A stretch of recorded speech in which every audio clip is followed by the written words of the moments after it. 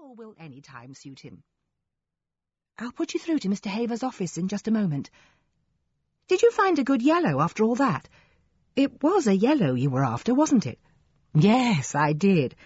How clever of you to remember. Gorgeous. A lovely yellow.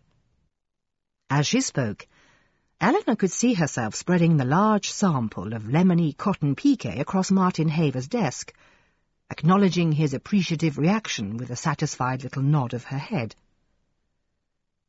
She pictured folds of it gathering and ruched and blowing from open sunlit windows into the magnolia-washed rooms of the new house. She was happy planning the schemes for the company's more upmarket developments. The chance to spend a little more on fabrics and paint finishes made her feel less uneasy about the cheaper end of her work on the lower-cost estates, where budgets were so tight as to give her no option but to plump for inferior, crudely patterned, man-made furnishings that she knew she would never be able to live with herself. Mr. Haver's line is engaged at the moment, Mrs. Hamilton, but I'll keep trying. Did you want to work with Mr. Hamilton? He's around somewhere, but he seems to have slipped away from his desk. He has a 10 o'clock meeting booked, so he's bound to be back in a second. No, don't worry. I don't need to speak to him. It was only to fix a time to come in and see Martin. I'll ring back later on, or he can ring me. There's no mad rush. Yellow curtains can wait till I've walked George. Talking of yellow, I love Mr. H's new tie, all those swirly things on it. Very unlike his usual. Well, I'm obviously in my yellow phase at the moment. I think it perks him up. Very jolly.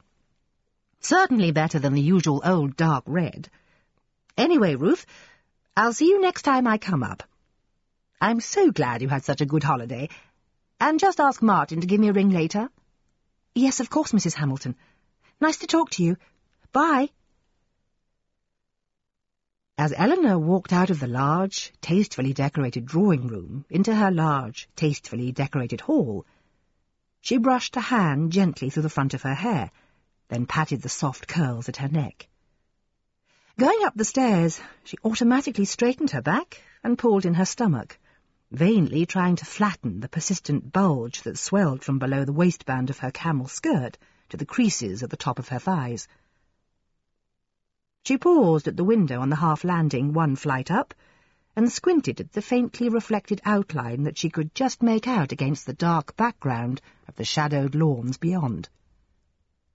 She sighed a little, pulled the muscles even tighter, and moved briskly up the next flight and towards the bedroom, vaguely wondering, as she so often did, why she bothered to worry about her face and figure.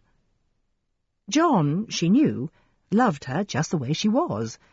Indeed, he never stopped reminding her of it. He was aware and appreciative of the way she dressed, of the trouble she always took over her hair and makeup, of her neat nails and polished shoes, well groomed, as her father had described it. But the relentless signs of ageing that Eleanor acknowledged were creeping into every aspect of her body had never affected his feelings for her, and seemed to have no bearing on the inevitable ebbs and flows of the physical side of the marriage. Their sexual relationship came and went in slowly moving cycles of which she was only indistinctly and intermittently aware.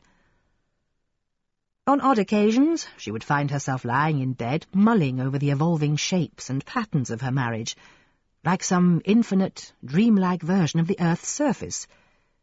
Giant plates, imperceptibly shifting over millennia to meet in slow-motion crashes for a few centuries, before gliding away from each other again into frigid separation. There were periods when she would realize, without surprise or even regret, that they hadn't made love for several weeks, even months. Certainly there had not, at least since the early days of their relationship over 30 years ago, been times when it had been more frequent than weekly, and, for her part, their supposedly joint decision to have no children had given their sex life an aspect of pointlessness that added to her lack of enthusiasm. Sometimes, during her nighttime musings, she would admit to herself that John had talked her into the policy of childlessness, that she herself would have welcomed the disruption and diversion from their comfortable life that he was so adamant had to be avoided, and at times she hated herself for having acquiesced so easily. In the main, however, she convinced herself that she had fully accepted the idea, and felt no lack at either the absence of offspring or the irregularity and unadventurousness of their love-making. The comforting friendliness and companionship of the partnership was enough, and she had long ago understood that John's libido had gently dwindled, as had hers, to the stage where the occasional routine coupling was all that was needed to keep both parties satisfied. She walked into the salmon quietness of the large bedroom and made to cross her dressing-table, but stopped, suddenly, in the middle of the room, her gaze fixed on the window in front of her, but seeing nothing. At first, she couldn't think why she knew so certainly that her life had changed forever. She stood, suspended in mid-step, frozen into immobility by the shock of the knowledge that as yet had no substance or reason. Her mind wildly flashed back over the past few seconds, seeing, in disjointed, back-to-front snatches, the moments leading up to the present one. She saw herself entering the room, then her steps into the doorway, then the walk across the carpet of the landing, then her feet taking the last few treads up the stairs.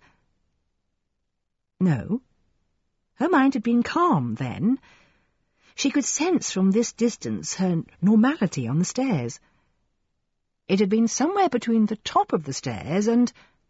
Eleanor walked quickly out of the bedroom and back onto the landing, hoping she had been wrong, silently screaming at whatever force was controlling this pivotal moment in her destiny to transform what she knew she was about to see lying on the couch in the dressing-room next door. She had no realistic hope of changing the fact that the yellow snake would still be there, coiled, waiting on the velvet surface, just as it had been when she saw it those few moments before. But she forced herself to believe that she just might be able to make it change into something less portentous, differently patterned, differently coloured, less deadly. From where she now stood, she could see only one blue arm of the couch, the seat and the other end being hidden by the frame of the open dressing-room door. She leant her body the last few inches sideways needed to clear her view, tilting her head to peer reluctantly at what she didn't want to see. As she moved, the unfocused white gloss moulding in the foreground of her vision slipped away to the side like a curtain pulled back from a sickening tableau. It still lay there, just as she knew it must, the dark blue pattern along its length pulsing against the bright yellow background.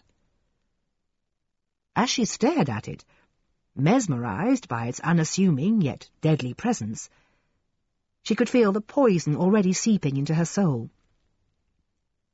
She marvelled at the intricacies of her subconscious, only now, in retrospect, beginning to work out consciously what she had known instinctively in that first millisecond of awareness when she had passed the open door of the room that lifetime of a few short moments ago. She stayed unmoving, fascinated, trawling through the evidence logically and calmly, still, in spite of the reptilian silk in front of her, harbouring a tiny seed of hope that something had been missed, that the inevitable conclusion could be changed or avoided. But the facts that forced themselves on her attention chafed at her relentlessly, like some horrific piece of logic leading inexorably to one answer. I bought the new tie only last week. The tie is lying here in front of me. Ruth has been away on holiday for 2 weeks. Ruth only arrived back on Friday evening. Therefore, class, John is not wearing the tie today. Ruth hasn't seen John for 2 weeks until this morning. Therefore, again, Ruth hasn't seen John's new tie, but she has just told